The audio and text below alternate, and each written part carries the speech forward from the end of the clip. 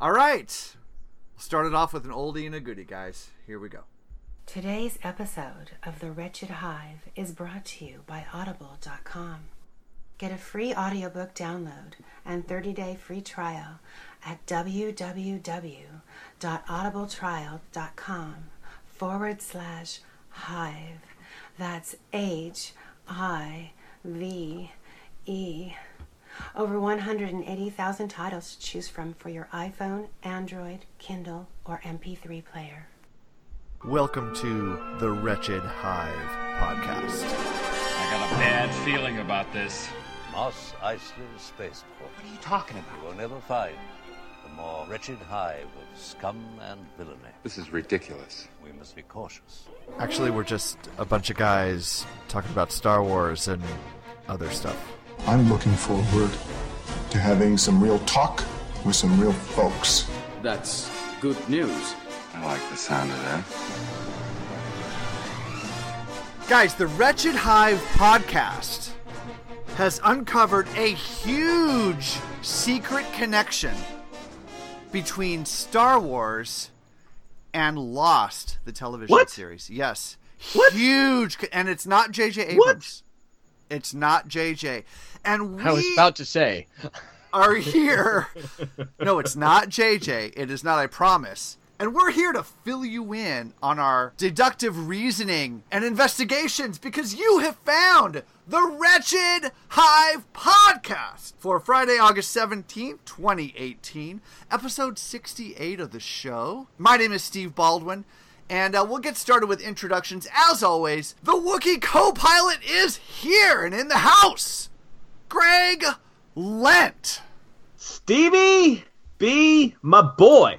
Let me tell you, I am so excited to be here for another week of great Star Wars talk, and I'm glad to be here for one other reason. I almost died this weekend, guys. I almost died. Wait. Did your car overheat and explode like Scott's did last time? Not at all. Scott's car did not overheat and explode. No. Hashtag Christine Hulka was right. No, not at all. No, lies. Wait, let him finish. Greg, why did you almost pass into the next life? I was left alone in the house this weekend, and yes, I was able to feed myself successfully. The problem is I have 4 cats and 3 dogs in this goddamn house, and I'm pretty sure they were all plotting my death the entire weekend. How many times did you order Domino's this weekend? Not once, sir. Wow. Not once. I'm so proud of you. Wow. Yeah. Wow. Thank you very much. Yeah. That's a hell of a lot better than I would have done. Thank you. Also on the show tonight, he is a lifelong Star Wars fan. Scott! Evansky. Thank you, Steve. I just got to say, it's going to be a fun night tonight. I am recovering from a weekend of heavy rum drinking in San Diego, celebrating Tiki Oasis. Tiki Oasis. So, scale of 1 to 10 compared to other years, what was this year? 10 being best? 10 being best. I would put this one a little bit lower. The theme was a little bit off, and I didn't get to spend a lot of time there. However, I will say this. The rum was beautiful. Oh, nice. And the people, so were the ladies. Oh, the ladies were. I got to shoot it a little bit this weekend, and I'm happy. But Dave and I were going to have a talk later about certain cars overheating and nearly blowing up. All right, but we'll talk about that later. We can do that. And were you able to connect with close personal friend of the show, Brad Showen, down there? I did not actually. I wanted to say a special shout out to Brad, who's a fellow podcaster. I'm sorry we didn't get a chance to meet up. I know he had his. I always want to say newborn, but I think. Not a newborn anymore. Yeah, but she's like a toddler. Two, is it? Brad will tell us. But anyway, Brad, next time we'll hook up down there. It's all good. And also did not get to see show favorite Jackie Michelle. Oh, bummer. A special shout out to her as well. She had some emergency surgery. I hope she's doing better. She is doing a little bit better right now. I saw that on the Facebook too. Well, Jackie, we send our love and good wishes to you. Yep. All right. What about Brad? Did we not send our love to Brad? No, fuck that guy now. Screw Brad. He Brad's was drinking. He was drinking. I saw what he was doing. He makes one appearance on the show. He's never welcome back again. Oh, he's welcome back. Oh, he blew it. No, he's all right. I'm just kidding, Brad. We love Brad. Definitely not on the show tonight. He's the captain of the Millennial Falcon. He is still working on the night that we record, so good for him. Yeah. Nico, keep up the good work. That's all we got to say about that. We have one more thing to say, actually. And finally... Well, boys, I reckon this is it. We have. You sneaky little bastards ain't getting doodly shit out of me except maybe my name and social security number. Dave! Nuclear combat toe-to-toe with the Ruskies. Under no circumstances. Bet you're gonna bomb John Wayne's house, ain't you? Got the John Wayne reference. I think I bombed. Should you ever? 9 packs of chewing gum. And I mean... Lumberjack. Ever! 3 lipsticks. 3 pair of nylon stockings. Call him... Shoot, a fella could have a pretty good weekend in Vegas with all that stuff. Harry. Oh, you want me to tell you where Hollywood is? Potter. I'd sure appreciate it, sir, if you could find it in your heart to hang him up by his neck until he was dead. Were all those from Blazing Saddles? I only recognize about half of them. I think they're a mix. Yeah, The same actor. That was a Slim Pickens medley there. Slim Yes. Pickens. A Slim Okay. Pickens All right. medley All right. is what it was. All right. So. Got it. Whew. Good job. Well, thank you to my favorite Rebel scum, Steve Baldwin. Good afternoon, good morning, good evening to you, wherever, whenever, and however you are listening. We are 4x4 tonight, but that's okay. Don't despair. It's still going to be a wonderful show. All those Western quotes, though, it reminds me of the accent, at least, just kind of got me to the one of my favorite quotes from the movie War Games, which is, gentlemen, right now I'd piss on a spark plug if I thought it'd help. Oh, that's good stuff. Great movie, by the way. Great Guys, movie. so what got me on the Slim Pickens thing, by the way, and I just got to bring this up briefly, and it's extremely tangentially Star Wars related. But if I told you that you could make a movie and you could get John Belushi and Dan Aykroyd to star in it, you could get Steven Spielberg to direct it, and you could get Bob Zemeckis to write it. Yes. Would you think that was going to be the greatest movie ever? Yeah, I'm gonna greenlight that immediately. I'm gonna not only greenlight it. I'm gonna say right now, I think it is still one of the funniest damn comedies of the 1970s. You do know what I'm talking. I think was it still 70s or was it? I think it was 81, wasn't it? And we're talking about 1941. The movie that we're talking about was 1940. I think I mean I'd have to look it up, but I think it was pre Raiders of the Lost Ark, so that would put it late 70s. It was for Okay, sure. It was late 70s. So 79, 80. We'll put it in. So we'll call it 79 just to put it there. But yeah, the star power and just the talent behind that movie. And I mentioned just John Belushi and Dan Aykroyd there, but I mean there's still a ton of other people that are in that movie. Oh yeah. And it's Christopher Lee's in it. Toshiro Mifune's in it. Thank you very much. It's a lot of actors that you would know from that era. So it's there's a lot of names like Ned Beatty. I think Robert Stack is in it. So yes. It's just and it is really funny, but it was such a panned and maligned movie when it came out in its day. And it really makes me sad. I think you should go out and check it out to this day. Steve, go watch it right now. I've seen it, and I think it is very, very funny and absolutely bombed. Yes. Bombed at the box office, right? That's really what it's famous for, actually. I'm gonna do this for Dave Potter's liking here. I'm hoping. All right. That was Spielberg's follow-up movie to Jaws. That was the movie that was greenlit after Jaws was made, and that was prior to Close Encounters of the Third Kind. Yes. Also has a John Williams score, guys. Yes, also it a does. John Williams score. And it's a fantastic score. I own the soundtrack. It is so good. So good. Well, maybe he'll treat me by playing some of it when I go see him at Hollywood Bowl here in a couple of weeks. That would be wonderful. By the way, did you win the signed copy of the Jaws soundtrack? Or score? No, and as long as you didn't win it, I don't have to murder anybody. I tried to sneak it out from... Well, if you have ever peed on a spark plug, give us a call and let us know how it went. It's that's a reference from Before Scott. You listen to the show? No, right. I have many times. Okay, actually. it's 562... Listen to the show and peed on a spark plug. At the same time. 455-4483. That's 562-455-HIVE. That's HIVE. in case you can't spell Hive. You goddamn right. You can also look us up online at thewretchedhive.net. Guys, we have a new email for the show. It's show@thewretchedhive.net. Very easy to remember. I'm sorry if I spit on you there, buddy. That's okay. Sorry. Also, you can find us on Facebook, facebook.com/Wretched Hive Podcast. You can find us on Twitter @WretchedHivePod. Instagram, Wretched Hive 77. You can also download the Apple app, the Wretched app, in the Apple App Store. It is 100% free, on sale now and forever. It'll be free. For 100% not for children. Loyal listeners.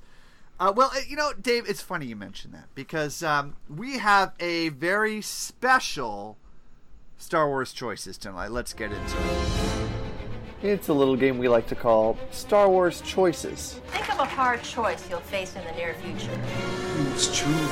Okay, would you rather be intimate with a Wookiee? Choose wisely. Or be intimate with Oola, but Jabba gets to watch? I just assumed he's a Wookiee. Why do I have to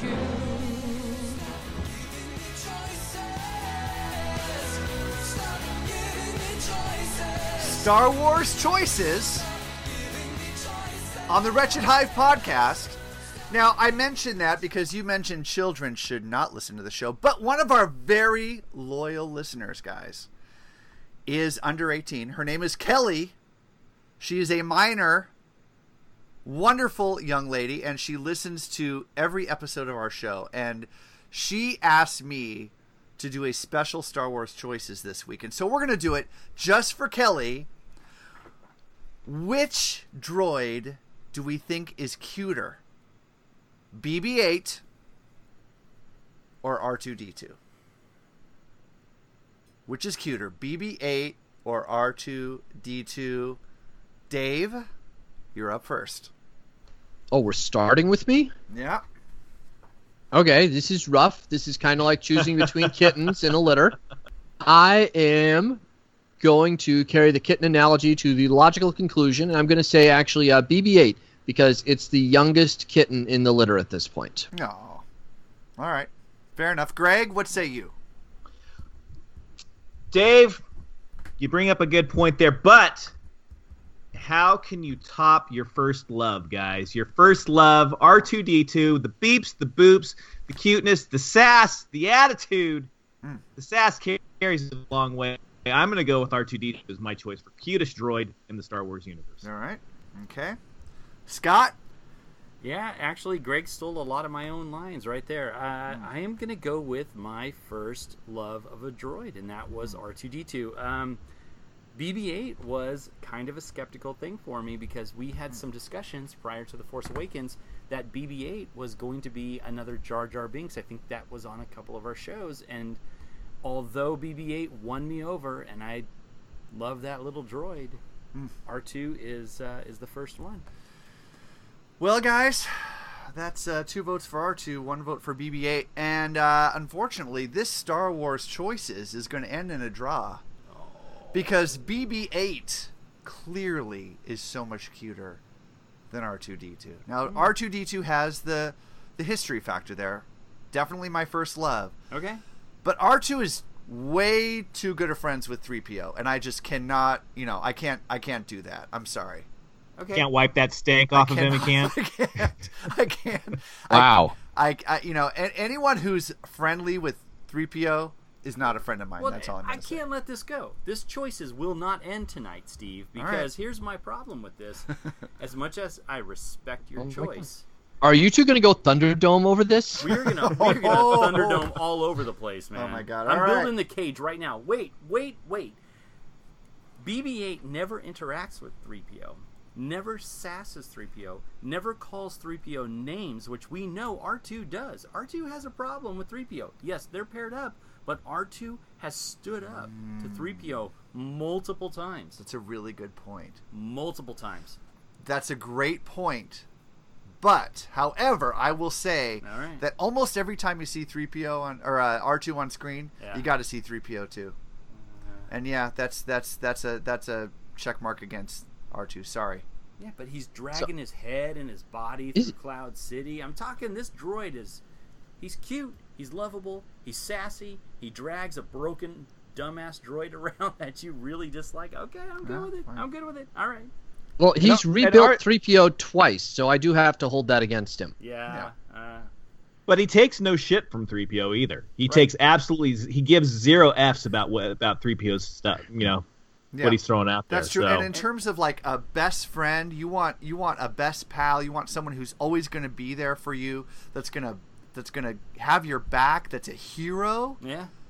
I'm on board with R2D2. Yeah. But in terms of cuteness, I got to go BB-8. Yeah, okay.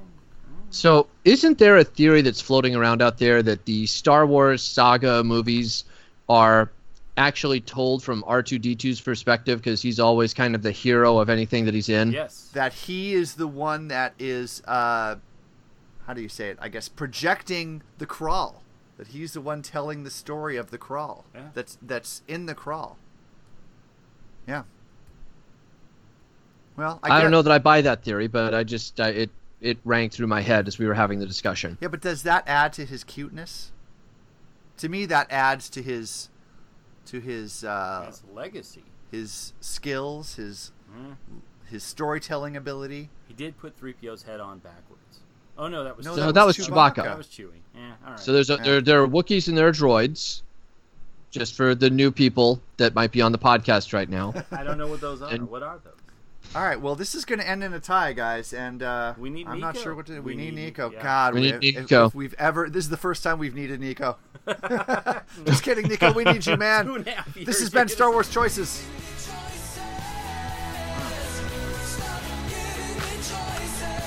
So the worst part about Craig not having a camera anymore is I don't get to see him dancing to that music.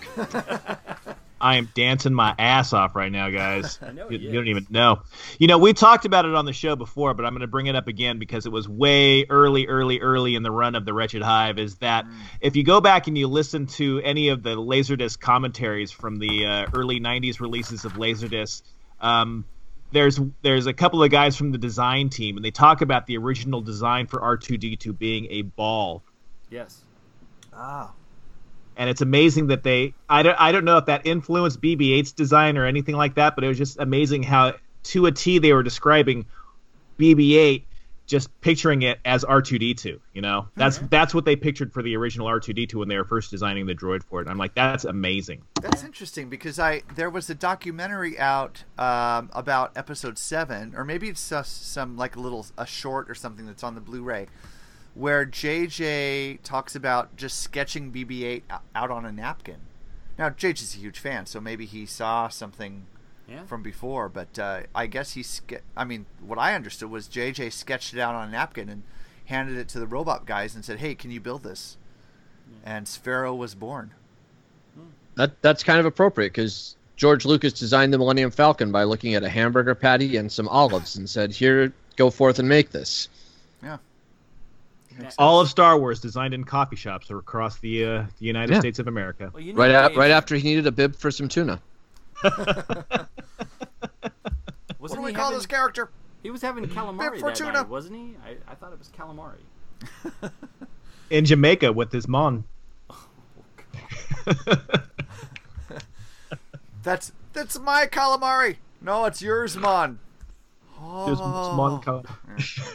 Now, how do you explain the Nimodians or whatever they're called? Oh, yeah, God. Maybe we'll have to do a racism in Star Wars show. Let's do that. Everything from the late 90s was the racism years, is all it was. Guys, we have a lot of news to cover. We're going to dive right in here. From ABC News World Headquarters, this is ABC World News Tonight. No, it's not. It's Star Wars news with the Wretched Hive. So be it. Well, guys, our slate of news is kind of all over the place this week, and we're going to start with an article that was published, as the show airs a couple of weeks ago now. Comicbook.com, what the Disney-Fox merger means for Marvel and Star Wars. And this is published on comicbook.com, July 27th. Barring a catastrophic last-minute development, it now appears as though Disney's purchase of 21st Century Fox's entertainment assets will go through. Now, that's any changes since then? Dave, Greg, No. Do we have? Okay, all right. So this is still marching forward. Good. Okay, all right. So, the geek sphere is set to be more impacted than anything else, with big changes coming down the pike for the Marvel Cinematic Universe and the Star Wars films. All right, so this is the part of the article that relates to Star Wars, and third paragraph here. Star Wars is likely the most immediate, with the fewest implications for future films. Disney now owns, or will own, at the beginning of the new year sometime when the deal officially closes, the rights to all of the Star Wars films, free and clear, for the purposes of home video and streaming releases. Now, that last part is what I really wanted to hit on, because as we know, Dave, Disney's planning this new streaming channel. Are we going to have access to all of the Star Wars films, the entire Star Wars catalog on this channel? Or is it going to be the TV stuff? What have you heard about this? I've heard some mixed things about this. Okay. So they're going to have all of the rights except for, as I understand it, cable and associated streaming rights for the now, quote-unquote, original 6 movies. Those are locked up through Turner Broadcasting through 2024. And Disney has been trying to buy those back, and Turner has laughed, realized that they own something incredibly in demand by Disney, and are basically asking for the sun, the moon, and the stars, and Bob Iger's left testicle. Bob Iger. Yeah, pretty much. Except it sounds more like Bob Iger after this procedure. But they do own the theatrical stuff. They'll own the home video distribution rights. Now, Comic Book says that you may even see something this holiday. I don't think you're going to, just because, one, the deal hasn't closed yet. So why do anything that's going to that might risk complicating things? And two, next year they can do, once the deal is closed, a complete box set of everything, all of the movies after Episode 9 comes out. And that's the thing that people might actually buy. Yeah. I'm not going to buy a set of 1 through 8 and then have to buy 9 to stick on the end of it. I'm going to wait until the whole thing comes out. What's more interesting to me is that I have seen mixed reporting on, would this lead to any kind of, quote-unquote, original edition of the movies being released? And we all talk about that and how the original edition is kind of a mythical holy grail. You can never really get down to it. But from what I've read in some other sources, there is some kind of a weird deal that Lucasfilm or George Lucas had in relation to all of this that is not affected by who owns Fox or Lucasfilm or anything like that. And those original versions of the movie are still not something that is able to be put out. And I want to see some more reporting on that and see some people dig into it, because it's not impossible, but I'm very curious how that actually got structured or worked into things, if it's in fact true.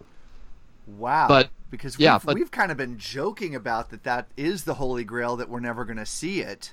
And so what I'm hearing you say is maybe people are talking about that. Yeah, and if there was some kind of a clause somewhere in the deal with Fox, that Lucasfilm originally had with Fox, that's not going to be affected by any of these transactions. But somebody who is much more enterprising than I am and has many more connections than I do is going to have to be the one to dig into that and figure that out. Because obviously, if Disney could put versions of those movies out there, all 3 of the original trilogy, people are going to buy them. People are absolutely going to buy them. Yeah. Scott, would you be interested in buying a box set with Episode 1 through 9? Yeah. Let's just shoot for the moon here. Okay, we're gonna live in the clouds for a second. Okay.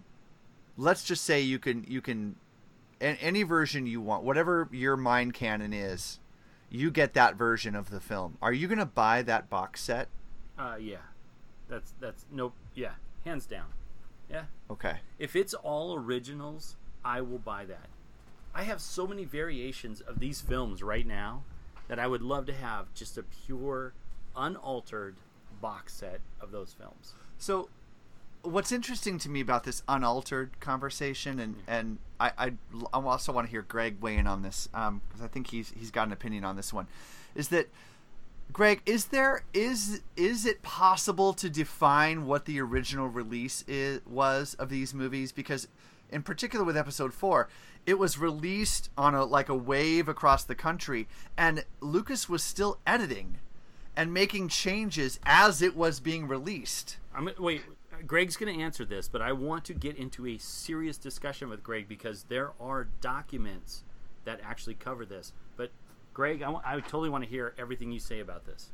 Yeah, there are websites dedicated to the amount of edits that have been made on Episode 4 alone. Yes. And they're just voluminous, everything that's out there.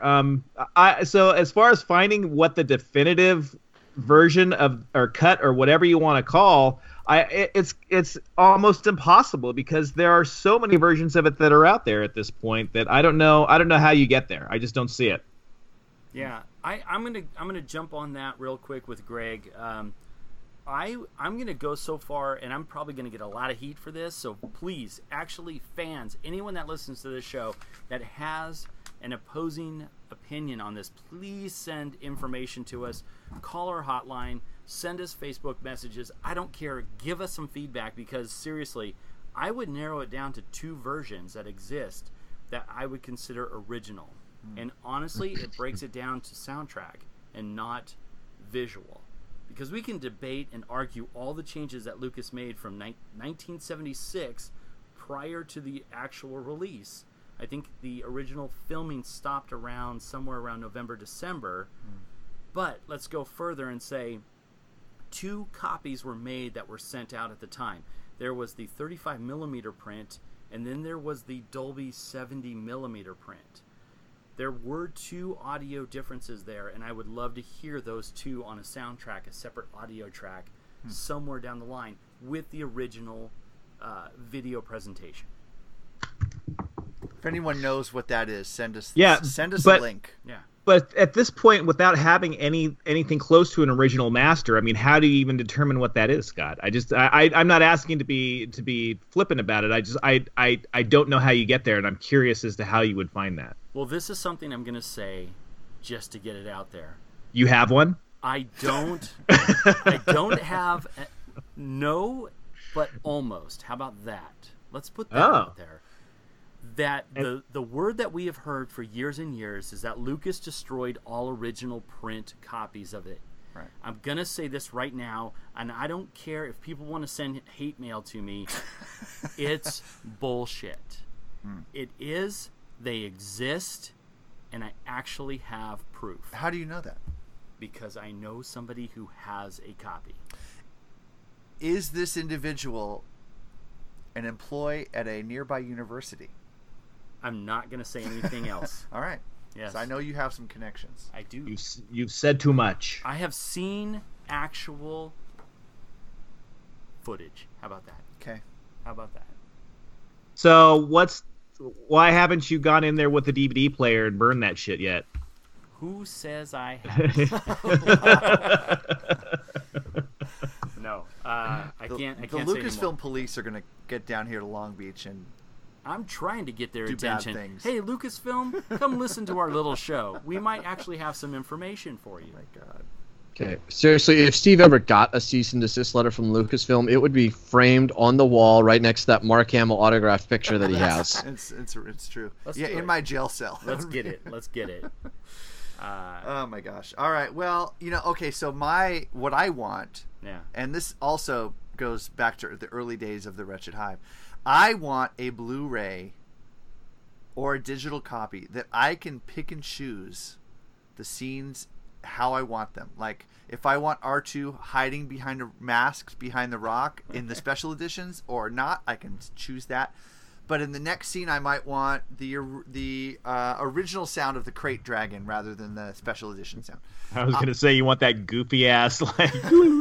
Right. Sounds like something like John Williams playing on the keyboards. But I want to make Steve's version of Episode 4. I don't want episode 4 in the scroll in the beginning of the film. I don't want it to say episode. I just want it to say Star Wars. Yep. And you can pick and choose what you want. How cool would that be? Oh, and you can watch it the way you want. Yeah. I don't know. It's not a choose your own adventure book. It's Star Wars. No, but you would have the original. You would have the special editions. You would have the ones that we've had, the 77 and at least the 97 and the 2004 versions. Yeah. However, I would like R2 behind a rock wearing the Hamburglar mask. That would be awesome. It's Star Wars mix and match. You know those books that are like, why not? The top 1/3 of the page is the face, and the middle third is the body, and then the bottom third is the legs. It's like that, except with Star Wars. That's right. Let's do it. What's wrong with that? No. Let's do it. Let's get on it, Lucasfilm. Right. Yeah. I would pay top dollar for that. I would pay $50. $50 for a Blu-ray that I could customize in that way. And I own already 17 copies of that film. Yeah. I'll buy another one. Do you know what? This is something we need to do on the show. How many copies do each one of us own combined? Oh, you're going to win that one. No. Combined. No, combined. Well, see, the problem is I offloaded a bunch of them. I finally cut the cord on a bunch of them, and I offloaded. So I am down to... Who the hell are you? Who the hell are you? He's digital. I know, it's crazy, right? Damn it. But I'm down to just DVDs. I haven't bought Blu-rays because I just haven't felt the need to really do it one more time. Yeah. So I'm down to the DVDs that have the special release, and then it was that one edition that came out with the bonus disc was the original theatrical release of the movie. So that's actually the only. No, it's not the only, because the other one I have is the first DVD release that had the Empire of Dreams documentary as well. So those are the two versions that I have. Yeah, those were the second disc, the bonus disc had the original versions. They're not. Everyone complained because they were just ported over from one of the last Laserdisc transfers. Yeah, they're not cleaned up at all. They're dirty as hell. Yeah. But it's the last official release to date of the original theatrical release movies. Wow. Yeah. And Quote unquote original. And they were not anamorphic or transferred to fit widescreen television, so you have to actually force your television to stretch them out and all that. It's really awkward. So Han's face looks like it's 2 feet wide. Well, yeah, like that. unless you do it right, where you position it into the screen. It's okay. You got to mess with your settings for a while. Yeah. All right. Yeah. All right. Well, I'm excited about this. I hope we get that. That disc that you can customize or whatever. I want to see the original release on a disc, on a re-release from Lucasfilm with the original 9 films. Oh my God, I'm in. Well, I'm gonna throw a surprise in for you guys. Ooh. How about that? Is that okay? Just do it. Dave, Greg, are you guys Yep. good? You've made DVDs for everybody from that copy that your friend has. I'm doing something better. I'm trying to get something lined up. Do I need to play this? Please, Do I? Please. Yeah, all right. Scott, do you own The Last Jedi? No, I do not. You are fake news. Wow. I think that Jameson has warped Scott's brain over the years, and I think he's just blacked out all of the 90s. Don't be rude. I just want things to be factually correct. Is that too much to ask? Is that really too much to ask? We are fighting the fake news. It's fake, phony, fake. Okay, let me take a deep breath and a big swig of Jameson's. Here we go. Because I've been nice to Scott. Hello, Scott. Stop! Oh my God! It's ridiculous. Scott Watch 2018. You like the oh my God? Yeah. All right, Scott Watch 2018. Unplanned. Yes. On the Wretched Hive podcast. No other podcast anywhere online has Scott Watch. No. This is a Wretched Hive original. Scott, what do you got for us? First of all, I love that thing is a minute long. Isn't that awesome? That is awesome. You get it's the longest. That's what she said. It's the longest segment we have. So, Damn right. So Scott, what's your news around Scott Watch, my friend? Based off of what we were discussing, I'm actually working on something where we actually get to have a live presentation of that particular print. Of episode 8? Episode 4. Oh. Or, The bad news is it's all going to be done via slides. Be prepared for 6.5 hours. Those things jam. Remember the automatic slide changer, and it would get Are stuck. you kidding me? I do those all the time. I still do that. Oh my god! All right, so let me just make sure I understand what you're saying. You're saying that you are close to confirming us being able to view a print of the original film. How about this? I'll even specify. Okay. A 1977 35 millimeter print. Shut the front door. Are you serious? Original audio. Everything. Wow. Yes. Okay. All right.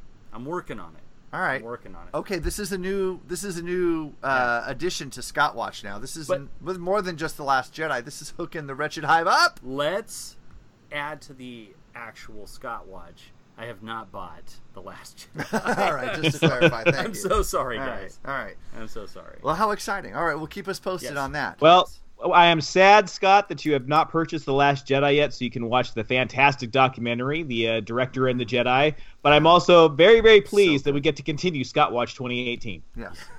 So good. That Director and the Jedi, oh my God. How have you not seen that yet? God, you guys are killing me. And that's, oh shoot, I didn't have the segment ready, but I'm working on it. That's okay. It might be one of the best Star Wars documentaries I've seen. I mean, it's definitely top 3. No, you're killing. Okay, what's your top 3? Tell me what's your top 3. Empire of Dreams. I will say Starweight. Number one. Love that one. The fan one. The fan one. Yes, yep. yes. That's Love a good that one. And then I think it's from Empire to Jedi, or from Star Wars to Jedi. Star Wars to Jedi, the making of a saga. I love that one as well. So original VHS. Yes, and I have it on VHS still. Was that originally I do remember that one. Was that originally a made-for-TV documentary, or was it released via home video? No, I think it was made for TV and was released on home video. Okay. As one of the bonus videotapes for the first box set in the early 80s. Yeah, good pull. Yep. 84, That's 85. the one Mark Hamill narrates part of that. It's really good. Yes. It is really good. I love Yeah. that one. You know, I do have a documentary where C-3PO narrates the entire documentary. Would you like a copy of that? No, I'll burn it. Okay. All Okay. right. You mean on? How rude. Burn it on a disc. That's when you say burn it, you mean burn it onto a disc. Yeah, is what you're that's what right? I meant. I I would like to see that. Actually, I don't think I've seen it. Still think that the documentary on the Phantom Menace is one of the better documentaries that was made. All right, hang on. I have a challenge here. Okay. I have a challenge here. All right. Scott, if you get to sit with Steve and make him watch the documentary narrated by C-3PO. Yes. Oh, Jesus. Already, this If is not Steve agrees to do that, Scott, would you purchase The Last Jedi? That's the admission ticket to be able to torture Steve that way. Oh, damn. Yes, I would. Yes, I would. That is really, really not okay. I cannot believe you just did that, and he agreed to it. Wait. Shit, because now it's Steve Watch. It is. It's become Steve Watch. Wait, there are some rules to this. What version do I need to purchase? What version of Episode 8? You mean? Yeah. Oh, whichever one has the Director and the Jedi. It doesn't matter. Yeah. I don't know. It's your stupid idea, Dave. You tell him. I'm with Greg. Whatever allows you to get to the documentary as well. That's fine. Yeah. Whether it's digital, DVD, Blu-ray, 4K, it's fine. Okay. As long as you get as long as it's something that you have and you own. Okay. Can we all just back up for a minute and express our shock that one of Scott's favorite documentaries, Star Wars documentaries specifically, is for the Phantom Menace. # Christine Hulk was right again. I was setting you guys up for that. I was waiting. Thank you, Greg, for following through on that one. Tee it up, knock it out of the park. Oh my God. Well, first of all, Dave, thanks for that. And I You're love welcome. that we are 40 minutes into the show, and the biggest news story that we've covered is Scott Watch. The Wretched Hive, once again, is the focus of news on the Wretched Hive. That's because we rule. Thanks, Dave. I hate you right now. All right, guys, it's time because we do not hate Audible.com. In fact, we love Audible.com. They are your number one source for audiobooks and spoken content on the internet. Audible.com service is bar none. And for you, listeners of the Wretched Hive podcast, Audible is offering, in conjunction with the Wretched Hive, a free 30-day trial so you can try it out, and you get a free audiobook just for checking out the service. And all you need to do is go to audibletrial.com/Hive, Hive, to claim your free audiobook. Now, as you know, we always have a sample book. Yes. And last episode, we sampled THAWN Alliances by Timothy Zahn. And I had the opportunity to finish the Audible version of THAWN Alliances. It's great. Really enjoyed it. And I know, Dave, you're reading it, and I hope to hand it off to you to do a review, maybe in the next episode or two. But I noticed something really interesting once I started listening to the Audible version of THAWN Alliances. It's read by Mark Thompson, who's done a lot of books, a lot of audio recording for Star Wars and for the Star Wars universe. There are so many different voices in this book, you kind of forget it's one guy. Mark Thompson does an amazing job with this book. But I want to play a clip for you. This is from THAWN Alliances. This is Mark Thompson. You're going to hear THAWN. You're going to hear a couple different voices, but you're going to hear THAWN, and I want you to tell me who THAWN sounds like. So this is Mark Thompson narrating THAWN Alliances by Timothy Zahn. Check this out. The Chimera's officers and crew are more than adequate to their tasks, Lord Vader, THAWN said. Commodore, if there is indeed a wayward mass affecting us, perhaps some forward movement will take us clear of its shadow and effect. So that's THRAWN's voice in the audio version of THAWN Alliances. Does he remind you of anyone?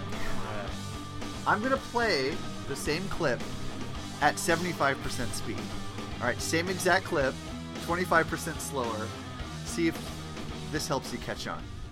The Chimera's officers and crew are more than adequate to their tasks, Lord Vader, THRAWN said. Commodore, if there is indeed a wayward mass affecting us, perhaps some forward movement will take us clear of its shadow. THRAWN is Jack Sparrow. I was going to say, all I'm getting out of that is Johnny Depp in Pirates of the Caribbean. Oh. THRAWN and Jack Sparrow, same you've never seen those two in a room together. Oh my god. They are the same person. Somebody needs to get Mark Thompson to say, why is the rum always gone? Oh. There are a couple moments that I've encountered so far where all it really needs is THRAWN to go, and today will forever be remembered as the day that Grand Admiral THRAWN made his escape. It's so good. And Mark Thompson, his Vader, I mean, I don't know if there's a synthesizer on his voice or whatever, but Vader and THRAWN have a tremendous amount of dialogue together in this book, and he does an outstanding job with both characters. And you can download THRAWN Alliances today for free. All you need to do is go to audibletrial.com/Hive. That's audibletrial.com/Hive to claim your free audiobook. Check it out. This is Steve Sansweet of Rancho Obi Wan, and you're listening to the Wretched Hive podcast. You know, Johnny Depp has been having some money issues recently, so maybe Mark Thompson is just like a pseudonym. Maybe that actually is Johnny Depp.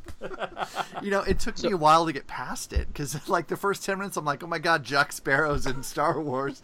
And then the story is great. It's a really fun read, and I kind of got past it after about 10 minutes, but check it out. It's really good. So, Steve, let me ask you a question, and maybe there's no way to have a discussion on this since you've now finished the story, and I have not. I'm on about page 150 or so. Okay.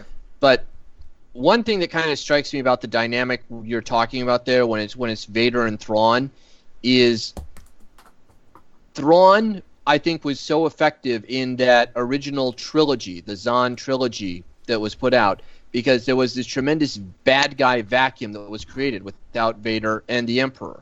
And so you have Thrawn there, and he's at the top of the org chart no matter what. He is always the most menacing person whenever he's on camera or in frame on the page. Yeah. And now that he's kind of sharing time with Vader or the Emperor or whoever, he's kind of in a subservient role. And I feel like that takes a little bit, it robs the character a little bit. And I'm still kind of wrestling with that as I work through the story. And I'm also struck by having to have Vader talk so much. I'm like, everything Vader says should just be menacing. I mean, if the man asks you a question, you should feel like you're about to die if you don't get this right. If the man sings you happy birthday, you should feel like you're about to die, but maybe it'll be a merciful death because it's your birthday. And so having him just do kind of a casual back and forth at times with Thrawn or other characters, I'm like, it's diminishing the badness of Darth Vader to me. Yeah, I get that. I get why you would feel that way. Having read the entire book now, it almost feels like an essay on the personalities and the differences between what are arguably the two most badass characters in the Star Wars universe. And there are stark differences by the end of the book. And I can't give too much away here, but it's really clear the motivation for each character is painfully clear, and how they play off each other and how one uses the other and vice versa. It's fascinating, and it's a really great character study. Timothy Zahn, in my opinion, again, knocked it out of the park with this one. Highly recommend.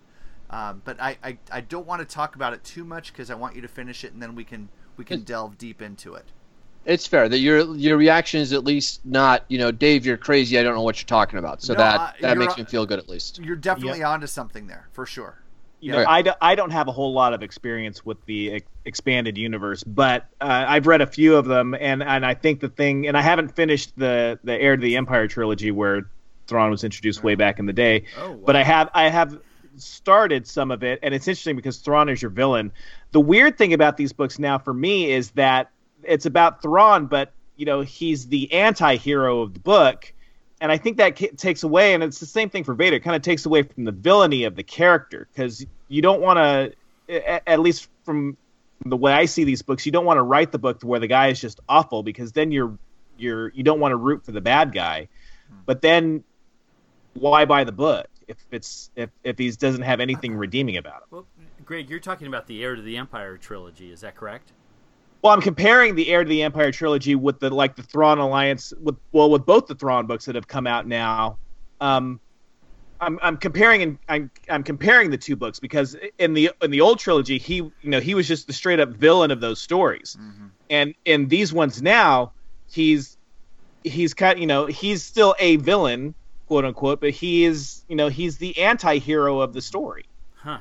Okay. I think anti-hero is a good way to describe him, because you can't help but to root for him because his intellect is so superior to everyone else's on the page that you kind of appreciate who he is and what he stands for, even though the ultimate the result of his intellect are evil things.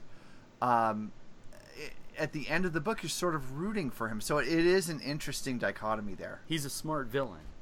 Yeah. But here's the thing. That was already pre-set up. Minus the fact that it is no longer expanded universe, you can still look at those original, that original trilogy, the Zahn trilogy, and you can look at that character was set up a certain way to add a different dynamic to that villain or villainous type character. And as opposed to Vader, who is menacing and scary and does horrific things, there was a difference and a clash of two different personality types. So not knowing what these new books are like, I haven't read them yet, I would love to go in to read these new Thrawn books and see how they're playing him off against like Vader, and you said the Emperor's in this too? Okay. I'm curious because when you really learn his backstory or part of his backstory in those original trilogy books, and then I think Zahn did 2 more Thrawn books that are now no longer. I've got the first one in hard copy. I'll give it to you. Right. You're learning a lot about this character, who is still, even during those books, is a very sympathetic character.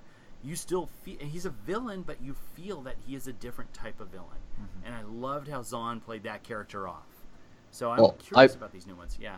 Yeah, I was going to say, the Vader Thrawn stuff so far is like the darkest buddy cop adventure I have ever encountered in my life. Because it's not, there's no good cop, bad cop scenario. Like when they're interrogating somebody at one point. I mean, it's bad cop and badder cop. Yeah. Okay. Yeah, very much so. Okay. It's Thrawn his intellect is so much larger than Vader's, frankly. Yeah. And Vader is just so much more of a blunt tool. Yeah.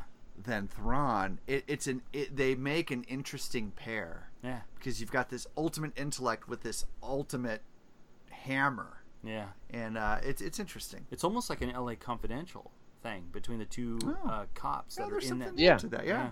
Exley and Bud White, except there's not really a Kim Basinger equivalent in there. But that would be real creepy. I've enjoyed the Thrawn Anakin interactions even more so than the Thrawn Vader interactions. Really? Yeah, just because I feel like Anakin's obviously hiding something at that point because of his relationship status with Amidala. So there's a little more tension involved with it. Oh, it takes place during that time. It's 2 stories. There's a Thrawn Anakin storyline and there's a Thrawn Vader storyline, and the portion I've read at least takes place on Batuu, which was bugging me for a while, and then I felt stupid when I looked it up. I'm like, oh, this is Galaxy's Edge. Yeah. This is the planet of Galaxy's Edge. Oh, wow. Yeah, they're totally setting up the Disney park opening for next year. Oh, interesting. Yeah, so almost each chapter goes then and now, where they have Thrawn and Anakin on a mission together, and they have Thrawn and Vader. So it's in the now. So it's a great concept, well executed, and there.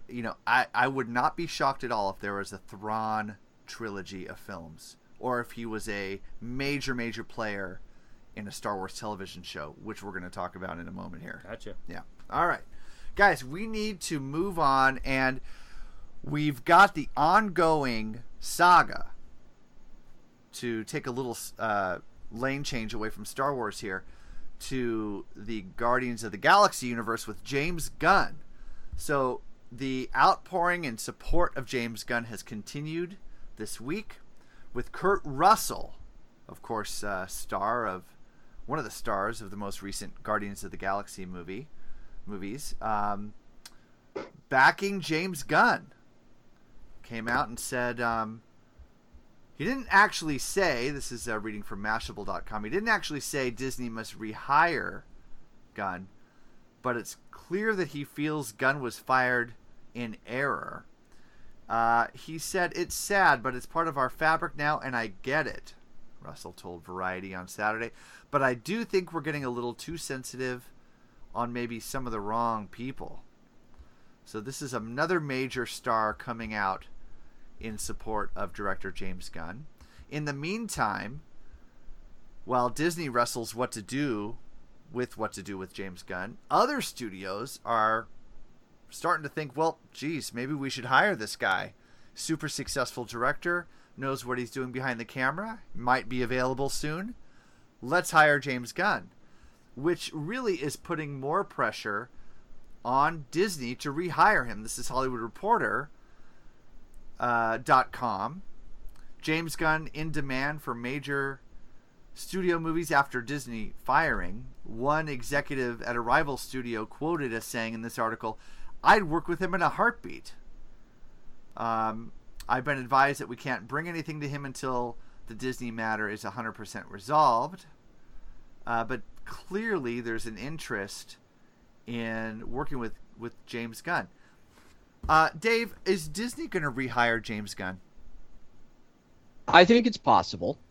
I'm inferring a lot of moving parts and going by memory here, but by memory, my recollection is that Gunn was signed to a contract, so he's not an at-will employee like all of us are. We can be fired if our bosses decide they want to fire us. He's under contract, so if he's fired, he's still due a lot of money unless they can prove he breached the contract. And I'm not an attorney. I'll defer to Greg on this. But I'm pretty sure it's going to be hard to prove he breached a contract for something he did prior to signing the contract. Yeah. So if they don't want to work with him anymore, they have to pay him a shit ton of money to not work with him anymore, which obviously they don't want to do.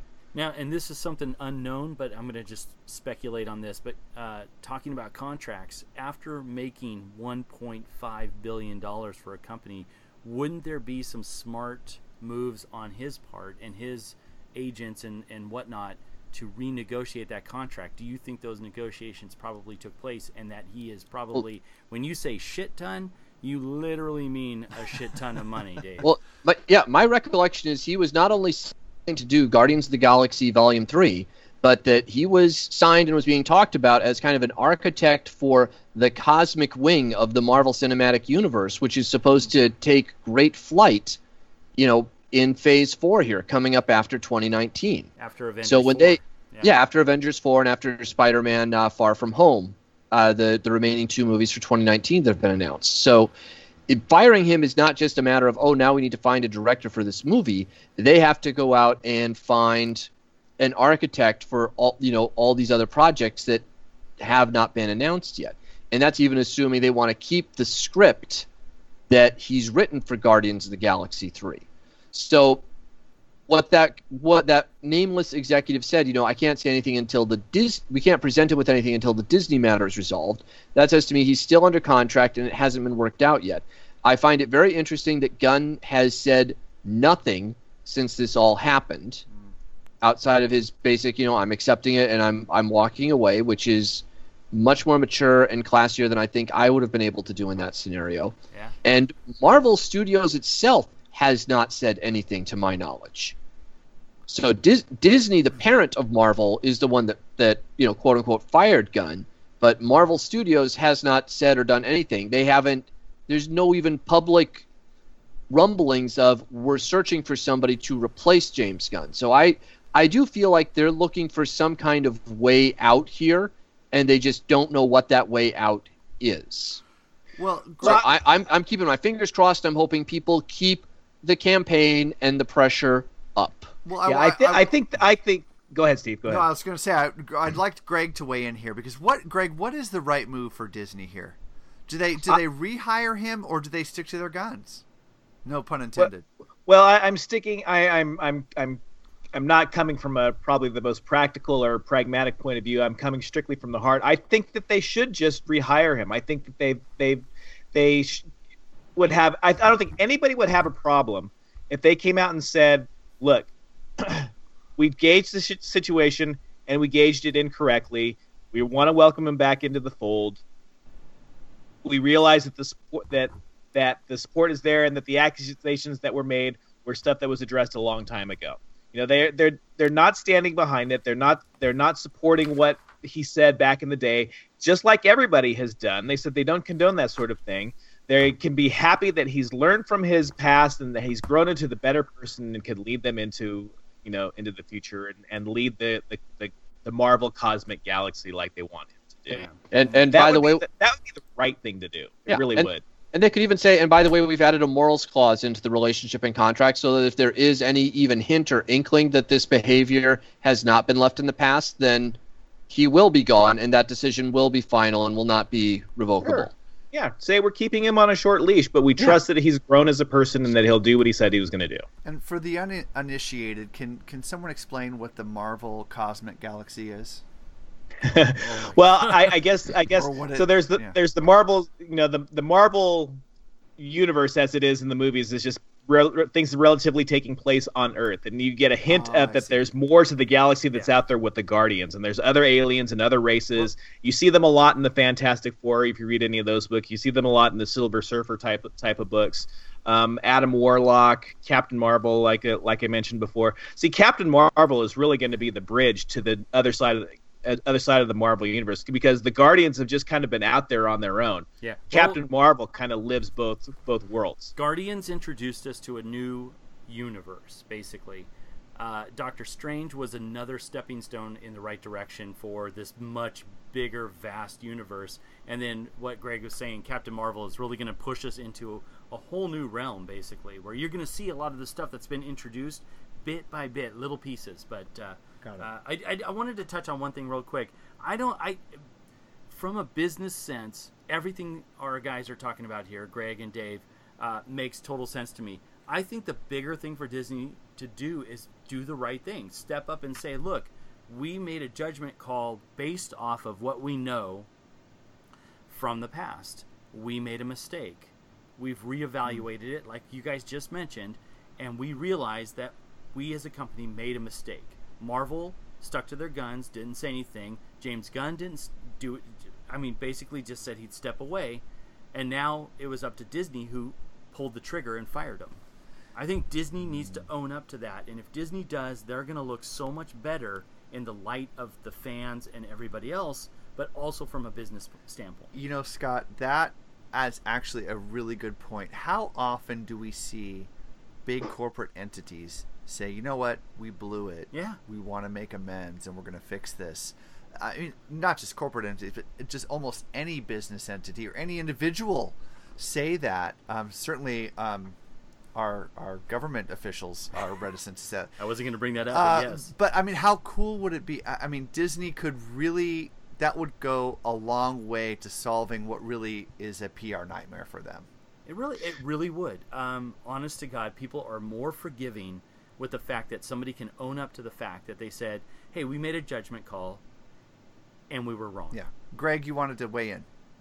Well, I just don't know that, and I'm the one who started saying they should admit their mistake, and I would love to see them do that. But in the days when you answered a stockholder for a high level executive to come out and say they were wrong about a judgment call is pretty much a fireable offense at this point. So true.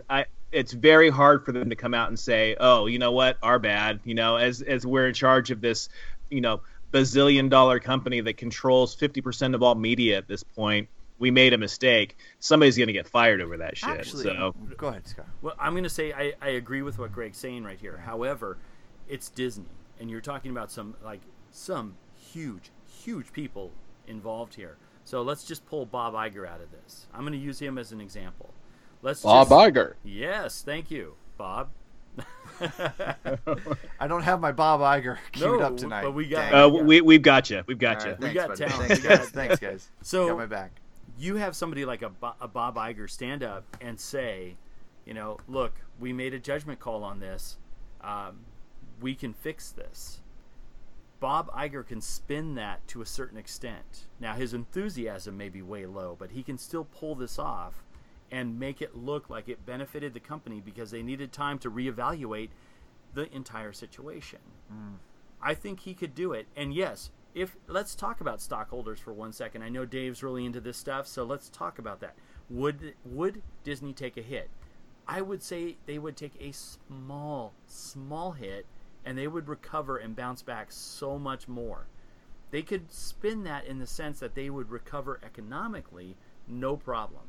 No question to ask. I mean, seriously, with Marvel and Star Wars and whatever else they have, they're entities. I mean, they're live-action remakes of all of their classic animation films. They're making billions and billions of dollars. A hit to them right now is nothing. It's a speed bump. Well, I wonder what the hierarchical structure is there. I mean, who would fire James Gunn? Was it Bob Iger? Bob Iger. It was Alan Horn, I think, who fired. Who's like the head of Disney Creative Studios. Okay. Because it wouldn't be Feige, right? Feige. Marvel Studios was not, to any of the news reports that I've read, directly involved with the firing of James Gunn. Yeah. Oh, okay. Yeah. That came from the hierarchical corporate parent over all of them. Okay. In fact, that's a great point, Dave, because another article that I don't have queued up here, but was suggesting that the Marvel folks were openly lobbying for them to rehire James Gunn. I'm sure they are. I'm sure that's why we haven't heard one damn peep out of them publicly. And by the way, as they should be too. So they should be lobbying hard for that return. And by the way, if anybody's White House, I'm not even singling out the Trump White House here. If anybody's White House could keep on the same script of not saying a goddamn thing to the media for this length of time, the country would probably be a lot more secure. Yeah. Well, maybe Bob Iger will run. Bob Iger. You never know. All right, now that I have it queued Bob up, Iger. I have to use it. All right, guys, let's move on from this. Reported just this week as we record the show, just yesterday, plot details of JOHN FAVREAU'S Star Wars series were revealed, reportedly. Allegedly being reported by comicbook.com.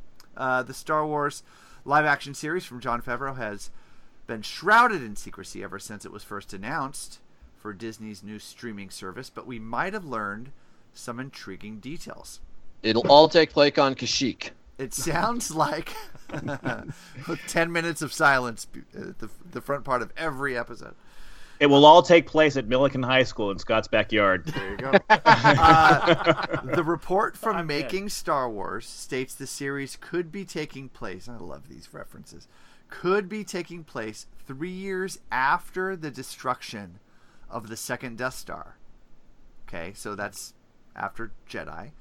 And the death of the Emperor in Return of the Jedi. The series would be about Mandalore falling into a state of turmoil, with many parties working to restore the planet to its rightful place, with those effects reverberating across the galaxy. So this is in the time period between Jedi and The Force Awakens, and taking place central to Mandalore.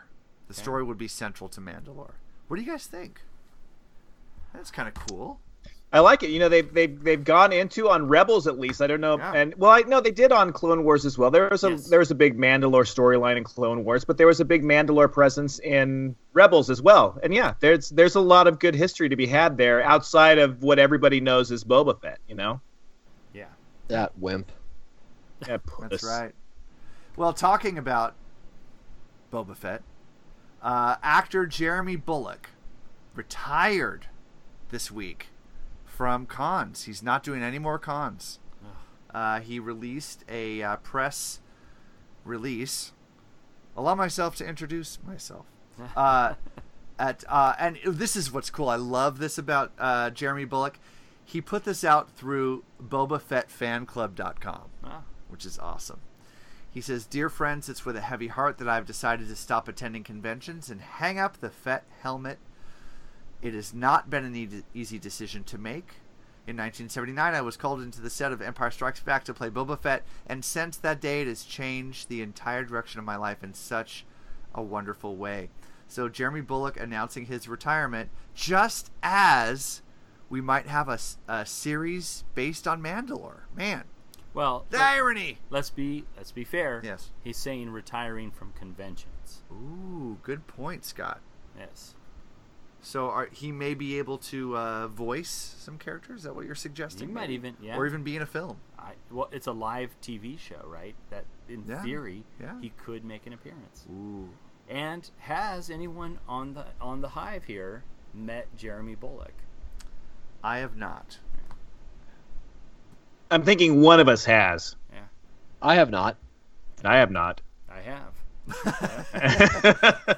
I am really surprised at that. Why, Scott? Why don't you tell us about it? I was just curious. I didn't know because we've all attended many cons of some sort, so I didn't actually know. I was sincerely asking, but I didn't. I thought at least Greg would have met. I have not. No, I you know, when I go to cons, I don't do much of the stand in line to well, not that there's much of a line because you know all the cons I've gone to, you could walk right up to like the Lou Ferrigno table or the Richard Hatch table before he died, but yeah, I just didn't do that. That's not where I would spend my time. So yeah. I actually did not wait in line to meet Jeremy Bulloch. You bump into him on the floor? No, I bumped into all three Boba Fetts at one shot and have a photo of all three of them standing next to each other. Really? I shouldn't say With Boba you? Fetts. All three Fetts. Oh, that's cool. Yeah. Daniel Logan, Jeremy Bulloch, and oh my goodness, I'm going to forget his name. Tamura Morrison. Yes, thank you. Nice. You're welcome. Yeah, that was at Celebration 4. and they just happened to be hanging out, and I'm like, oh, I have to go. I have to just be that person, and I did, and it was amazing. That's awesome. Yeah. Very cool. Yeah. That's great. All three of them there together. Yeah, that's really cool. Yeah. I had seen I think it was just a Twitter post from some random user, but somebody had put out a post that of Tamura Morrison with a beard and saying, he's the perfect age for it. And then there was a picture of the old Captain Rex that was in the Clone Wars or in the Rebels cartoon, where he's older with the beard and bald. Fucking dead ringer. That would be so good to have him come back and do a live action role of Captain Rex in the Disney series or whatever. Yeah, and I will add to that just real quick. Dave Filoni confirmed that the actor that's in Jedi with the beard is Rex. Oh, yes. Nice. Wait, in Jedi? Yeah, when they're on the Endor moon and they blow up the base there that's generating the force field. Really? There's a trooper. Yeah. That's on the side of that building. We've covered this, and he's got the white beard. He looks like an old Captain Rex from Rebels. Really? In the from Clone Wars. Sorry. In the Rebel gear. Yes, he's part of the landing party, and Filoni confirmed that is Rex. Pretty awesome. Wow. Pretty cool. Okay.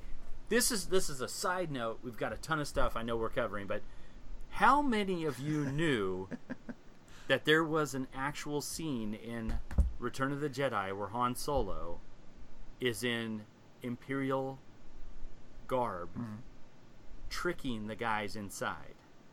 Did you know that was him? Yeah, that's because he's got his mouth covering his face, and he's on a camera, and he's getting them to open the doors. Yes. Yeah. It's right after he's like, no, wait, I've got an idea. Yes. Yeah. Okay. This is a surprise? No. It honestly, it was a surprise. It was a surprise years ago.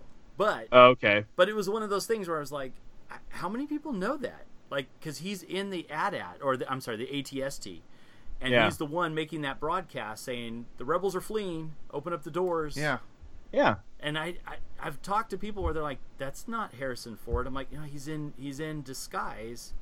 He just put on a hat and covered his face, guys. It's a headshot, right? Right. Are these guys also surprised that Clark Kent is Superman? I mean, yes, they are. But wait a minute, you take off his glasses, he looks totally different. But the funny thing is for years when I was, much younger, but I didn't realize that. It wasn't until way later, after rewatching it multiple times, I'm like, oh. Crap, because he says, I've got an idea. I'm like, oh, okay, they're just going to have some random dude say that the things, and I'm like, no, that's Han Solo that's doing that. Didn't know that and then, to confirm it, Hasbro went out and released a Han Solo and ATST general gear, and I was like, oh, son of a bitch. Scott, I have another explains everything. I have another surprise for you. Yes, please tell me. Palpatine? No, don't even say it. Sidious. God. Yeah. What is going on in this world? All right. Another story. I have another surprise. Bruce Wayne? Oh, Bruce Wayne? Batman. Bruce Wayne? Batman. Shut up. That is not true. Yeah. The Star Wars movies were not released in chronological order. What? I'm out. Oh, that explains a lot. I'm out. Bruce Wayne is a billionaire. There is no way he is Batman. You know that really just sweet high school kid that's in the Spider-Man movies? Yeah. Peter Parker? Good kid. Spider-Man. Yeah, no. Okay. No way. All right. Okay. I don't believe it. Where's that horse? Give me a whip. I'm beating this horse to death. All right. Scott. Yes. No. Why me? What am I doing? Why? I don't know. All right, let's get back on track. Let's do this. So, all right. So, more news came from Todd Fisher, who suddenly is like the source of Star Wars breaking news. Todd Fisher was interviewed by another podcast, and I can't remember which one it was. Oh, sorry, it was ABC News. ABC News. Yeah, that podcast. The Resistance. Yeah, it's some little show. Those losers. He said that not only did he reconfirm that, now that we know that actually Lucasfilm has confirmed that Leia will be in Episode 9, using footage from The Force Awakens. We also now have learned from Todd Fisher that scenes from The Last Jedi will also be used and intermixed into Episode 9 to tell Leia's story. No, we assumed that, right? Or we had an idea that was happening. Well, we only officially heard that it was The Force Awakens, and now Todd Fisher is saying it's also The Last Jedi. How much footage is out there of her that wasn't used? I don't know. It's a good question. Dave, you have that Force Awakens, the 3D box, right? The big Ultimate Edition. Were there extra scenes with her in there? I gotta be honest, I don't remember. There's some cut scenes. Okay. If you bought The Last Jedi, though, that might jog my memory. Yes. Now we're withholding key information from Mr. Ivansky. Only if Steve watches the C-3PO documentary. That's not a good deal for me. All right, guys, at the top of the show, I teased that there's a connection between Lost and Star Wars, and I'm about to reveal. J.J. Abrams. Good night, everybody. I said no. I said it was not J.J. Abrams. And here it is. Evangeline Lilly wanted to play Leia. Ooh. Wanted to play a young Leia. And actually reached out to J.J. at some point and said, please, I want to play Leia. In fact, she says when J.J. Abrams was... This is, by the way, comicbook.com. When JJ first announced that he was going to do his first Star Wars film, I reached out to his producing partner for the first time ever since Lost ended, and I requested anything, and I never requested anything ever before. And I said, I want to be Leia. Make me Leia. Lily confirmed at Fan Expo Boston. And what do you guys think of Evangeline Lilly as Leia? I kind of like it. She could pull off a young Leia. Yeah, but I like Evangeline Lilly as anything. Yes. I agree with that. I'm with you, man. But the way that she's going about this Yeah. is kind of like, what's her name from Blade Runner, trying to be Catwoman. Sean Young. Yeah, Sean Young. Oh, yeah. Little crazy. She's a little cray-cray anyway, right? But at least she didn't put the cinnamon buns on her head and go into JJ's office. And walk in character. Yeah. So I'll give her that. But I don't know. She's great. She's great. I love Evangeline. I thought she was great as the Wasp. She was great in Lost. I'm a big fan of hers. She would be great in Star Wars. See, I get what you're saying, Scott, and I guess where I disagree with you on it is she's not doing this publicly in real time. She's telling an amusing story of, hey, back in 2013 when they announced that J.J. Abrams was going to direct a Star Wars movie. I called him at that point and said, I want to be a young Princess Leia for you. And then after it was figured out, oh, yeah, it's going to be Carrie Fisher doing the actual Princess Leia. Yeah. It never went anywhere. She's like telling an amusing, embarrassing anecdote about herself 5 years later. As opposed to Sean Young, who showed up for a TV interview dressed in a fucking Catwoman suit. All right, guys. Now I'm a little. Oh, are we done? Can I move on? All right. I'm with him on that. With you, We're Dave. pushing up against the clock here, guys, trying to get us out of here. Okay. So I almost hate to bring this up because I feel like this is going to be a big topic, but if we need to, we'll carry it over for next week. The Oscars. The Oscars Jesus. added a new category. Popular film. That's right. NBC News and many other outlets reporting that the Oscars have added a new category for this year called, hold on, let me get it right. I have it written down here. It is Achievement in Popular Film. All right. I can't wait for next year when they come up with the Best Kiss Award. Can they get sued? Will MTV sue them for that? Yeah. So, and many of the sort of like Hollywood traditionalists are saying, "Oh, come on, this is just ridiculous. This flies in the face of what the Oscars stand for."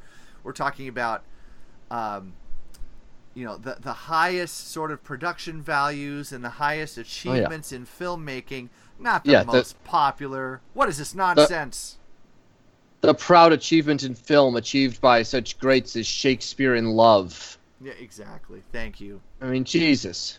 Yeah. It really downgrades the work of of movies that actually achieve something. They're actually really good films, because then they can't be considered like a popular film. So now it's got to be something, you got to go for something that's like inherently unpopular, just give it a nomination.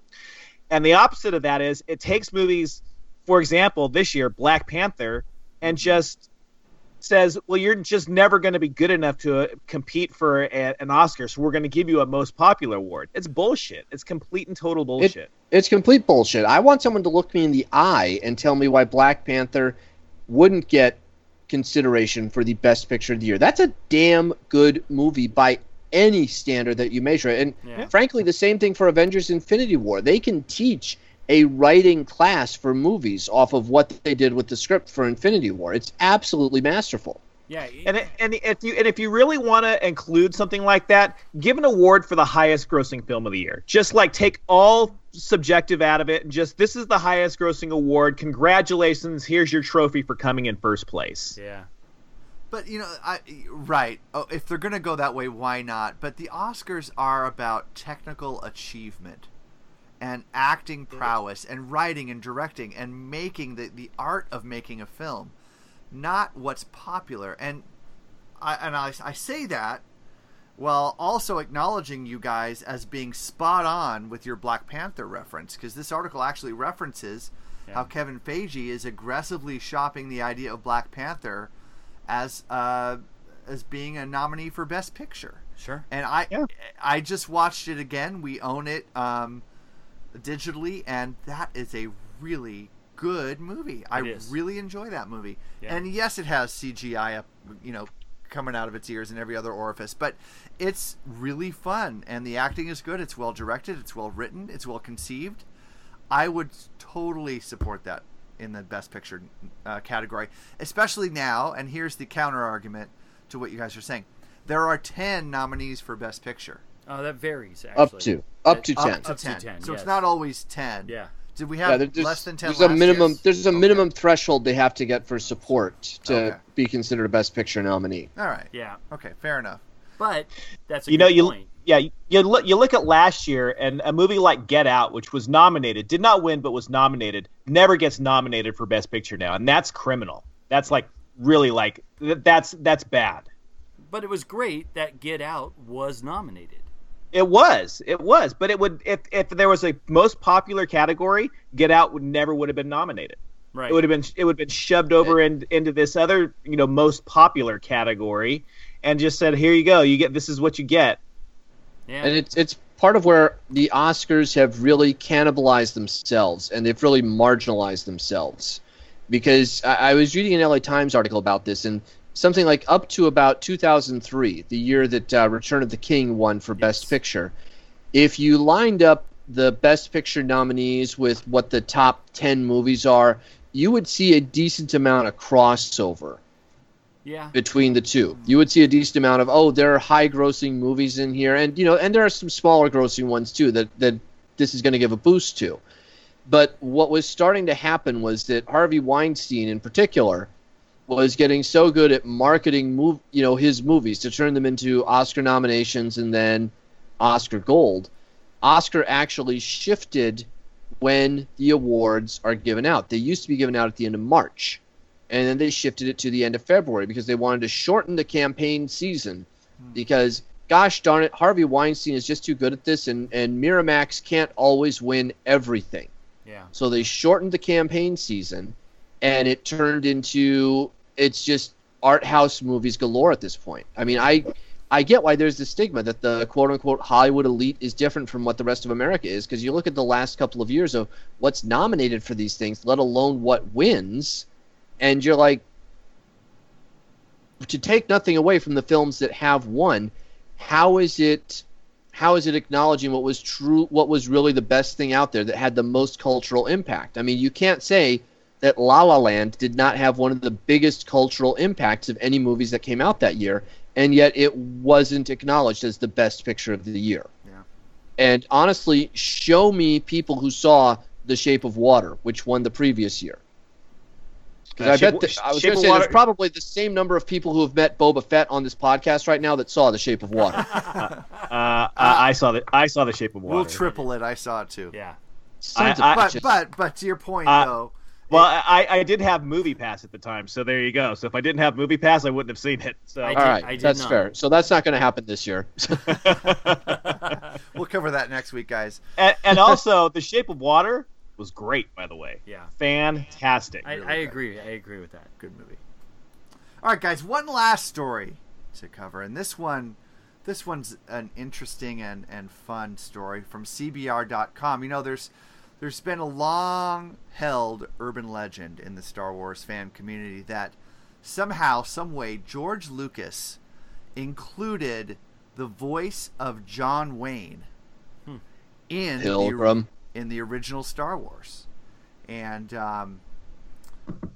you know, there's been a lot of fan rumors about this, and I think Lucas has been a little cagey about it. Well, somebody had Star Wars sound extraordinaire Ben Burtt in the room, and Ben Burtt, the legendary sound designer for Star Wars and many, many other films, he's the guy that invented R2-D2's language, and he was the voice of Wall-E throughout I mean, he is the sound guy in Hollywood. Let's just say this: he invented the lightsaber. He invented the lightsaber. He invented the blaster bolts. Yes. I'll go one farther for you, Steve. He invented sound design in movies. Yeah, he really did. Yes. Yeah. I mean, the guy is a legit pioneer in our time. He really is, and one of the reasons I love the original Star Wars is the sound design. Yeah. It's just adds so much. But so Ben Burtt explained what happened with this John Wayne rumor. He says, quote, "I always wanted to do an Insect Man. We didn't really have an Insect Man. And then came Poggle the Lesser from episode 2 and 3. We had that character. We kind of looked like he kind of looked like a mosquito, and that we found we needed a sound for. And I was wondering back a few months ago how I did it, because I kept notes and tapes, and I discovered it was an electronic buzzing." Now this is the sound of Poggle the Lesser. "It was an electronic buzzing which had come off my synthesizer that was triggered by a human voice, and I listened to it and realized it was John Wayne. I had found some loop lines in the trash from the studio that had been thrown away, so the buzzing was triggered by some dialogue like, 'All right, what are you doing in this town?' or something like that." So yes, John Wayne's voice was used in Star Wars. Not exactly John Wayne's voice, but his voice was used, according to Ben Burtt. Now, I've done some additional research, guys, and I've been able to uncover the truth about this. And this is that, I'm just going to call it right now, Ben Burtt's full of shit. What? Yep. Yeah, that asshole. Ben Burtt, he's a fraud, because I have the actual raw tape of John Wayne from the original Star Wars film. Now, it's a little bit hard to hear, so I'm going to play it for you right now, so listen carefully. See if you can pick out John Wayne's voice from the original Star Wars. "This station is now the ultimate power in the universe. I suggest we use it." "I mean to kill you in 1 minute, Ned, or see you hanged in Fort Smith at Judge Parker's convenience." Don't try to frighten us with your sorcerer's ways, Lord Vader. Your sad devotion to that ancient religion has not helped you conjure up the stolen data tapes, or given you clairvoyance enough to find the rebels' hidden fort.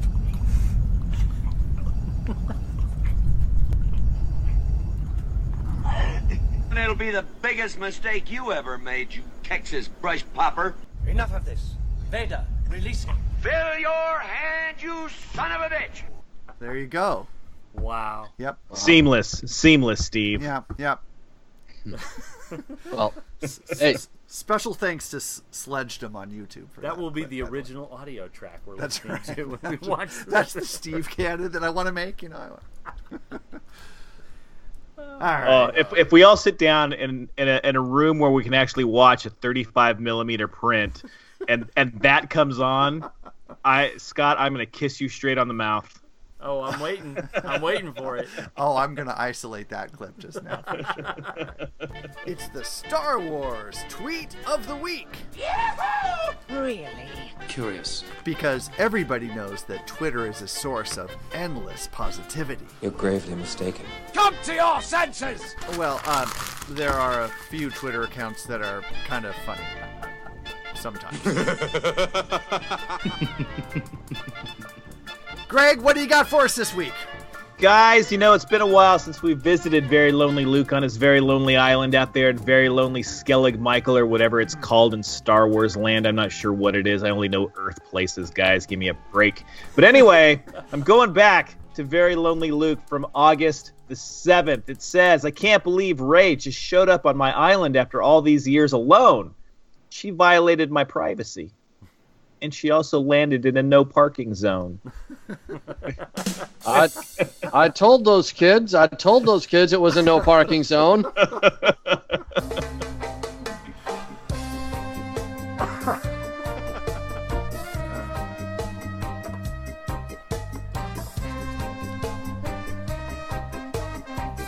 How sad is it that a no parking zone is canon in the Star Wars universe?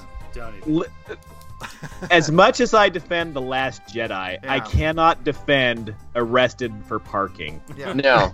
No.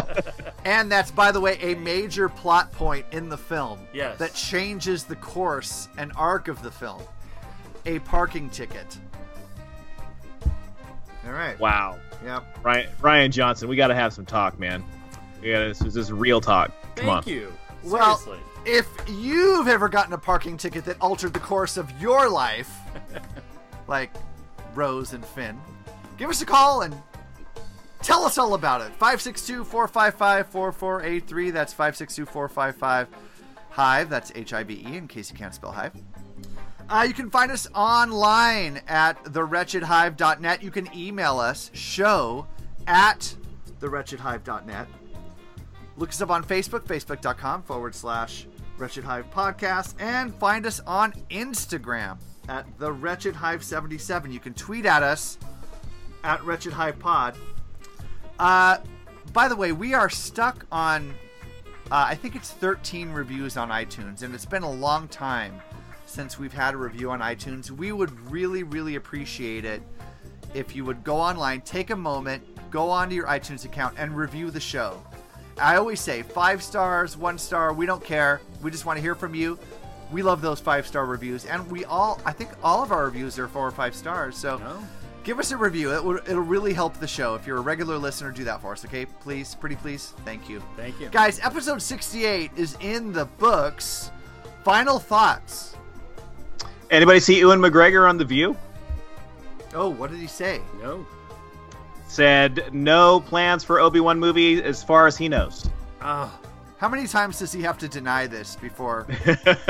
Poor guy. All the times. All of the times. And it makes me sad every time. Man. Guys, it's been a lot of fun. We know Obi Wan is happening. Just cop to it, Ewan. Come on. Yeah, seriously. Guys, have a great week.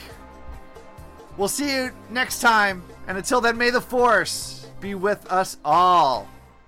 Listen, I am not nice, I am not kind, and I am not wonderful. Perfect.